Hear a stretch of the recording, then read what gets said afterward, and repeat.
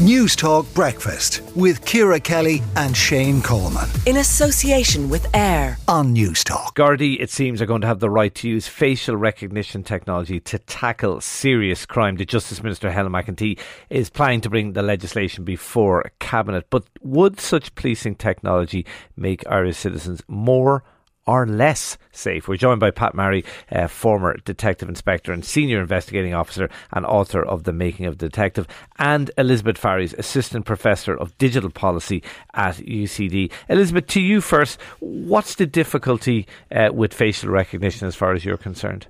Hi, good morning. Thanks for having me on. So from a digital policy perspective, there's evidence that policing facial recognition tech actually makes society less safe. So it doesn't accomplish the goal that guards are seeking. Well, it's not accurate. It can be discriminatory, and it moves us further towards a surveillance society that is somewhat dystopian in character. Okay, Pat Marry, how about that? It not accurate, and it can move us towards a dystopian society. Oh, I don't know. I'd have to see evidence of that, but I think facial recognition is and will be a very good tool in the toolbox of the investigator and the Garda Síochána as a whole.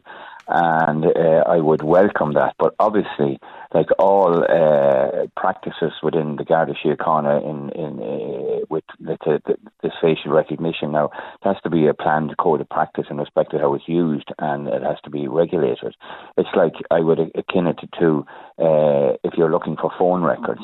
You can't just look for phone records for any Tom, Dick and Harry, for any, you have to have, your thought process has to be reasonable, proportioned and necessary.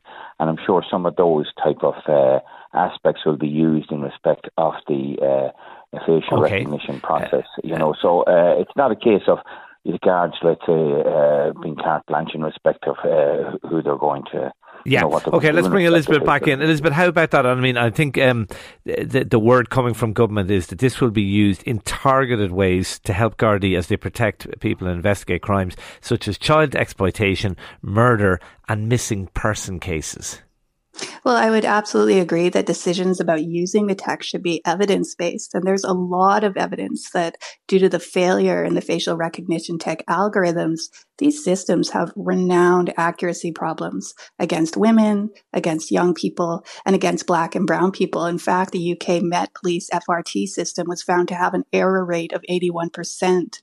So how can guards justify a policy of deploying this tech when it doesn't really do what it's supposed to, when it can lead to wrongful detentions or arrests? And, even if the algorithms did get better, improved accuracy doesn't save facial recognition tech from the problems of discrimination. Discrimination also occurs in the over-policing of certain neighborhoods or events, which could be further facilitated by this tech, which scans the face of everyone indiscriminately. Okay, Pat Marry?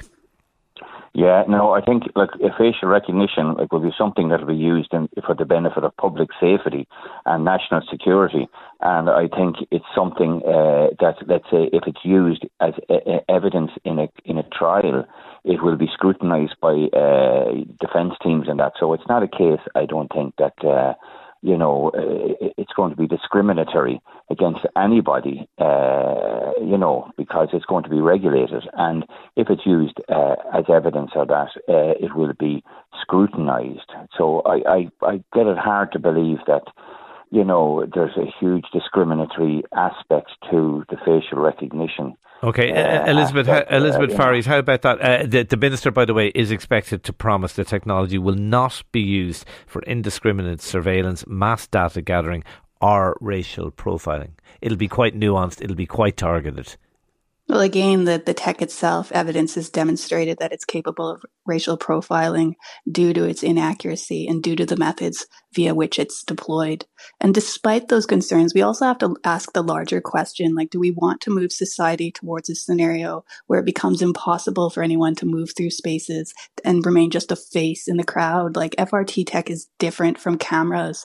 It doesn't just see you. It has the capability to know who you are. It can be connected to databases holding detailed information on you. Does Ireland want to repeat the policing behavior of other states? I mean, look at Russia, where the use of FRT during anti-government pro-government protests led to the collection of biometric data of thousands of opposition supporters. Yeah, but sorry, Elizabeth, the minister. Sorry, Elizabeth. I do have to come in there because the minister, I think, is going to be quite explicit in saying it will not be used for such purposes. Well, the problems are significant enough with respect to accuracy, with respect to discrimination, and with respect to surveillance that multiple cities and other jurisdictions have put outright bans against the use of FRT by police. Yeah, and I think we're Ireland not Putin's Russia, though, Elizabeth. Well, I'm not talking about Russia just. I'm talking about San Francisco. I'm talking about Cambridge and Springfield. They've all put out bans. And some corporations have stopped selling FRT for policing purposes. Amazon and Microsoft paused selling in 2020. And then they said they would not sell FRT to police for some time because of the concerns related to the use of this tech. Pat Murray? Well, look, I think it'll have to be seen how it's rolled out and how it's worked. But I would be in favour of it. But what I'm just saying, technology, you have to be careful, and there's no doubt about it. And I just taken from examples where investigations where I used experts who could identify vehicles from CCTV and that. And they were able to say, let's say, a certain car, it was a certain make and model of car.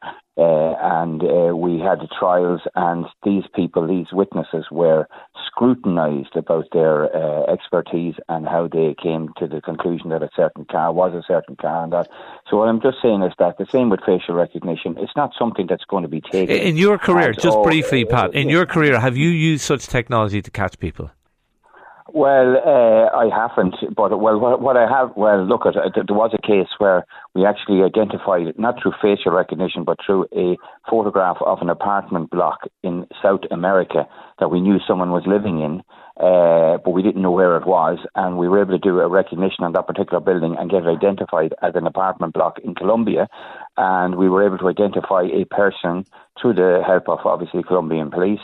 The person we were looking for was living in that particular apartment block. Okay. And we wouldn't have known that if we didn't have that recognition, which was available on Google. And a very serious crime. Elizabeth, just finally on that, people will be listening this morning saying, if we can catch somebody who's committed as serious a crime as Pat is referring to there, worth having this. Look, I just think with prudent policy, shouldn't wait and see and see what happens as the tech is rolled out. We already have enough evidence that there are significant problems. Until those problems of accuracy, of discrimination, and undue surveillance can be adequately answered to, there aren't any circumstances in which policing FRT can be safely rolled out. Okay, we will leave it there. Pat Murray, Elizabeth Farries, thanks to both of you for joining us. Let us know what you think. 53106 at a cost of 30 cents. News Talk Breakfast with Ciara Kelly and Shane Coleman. In association with AIR. Weekday mornings at 7 on News Talk.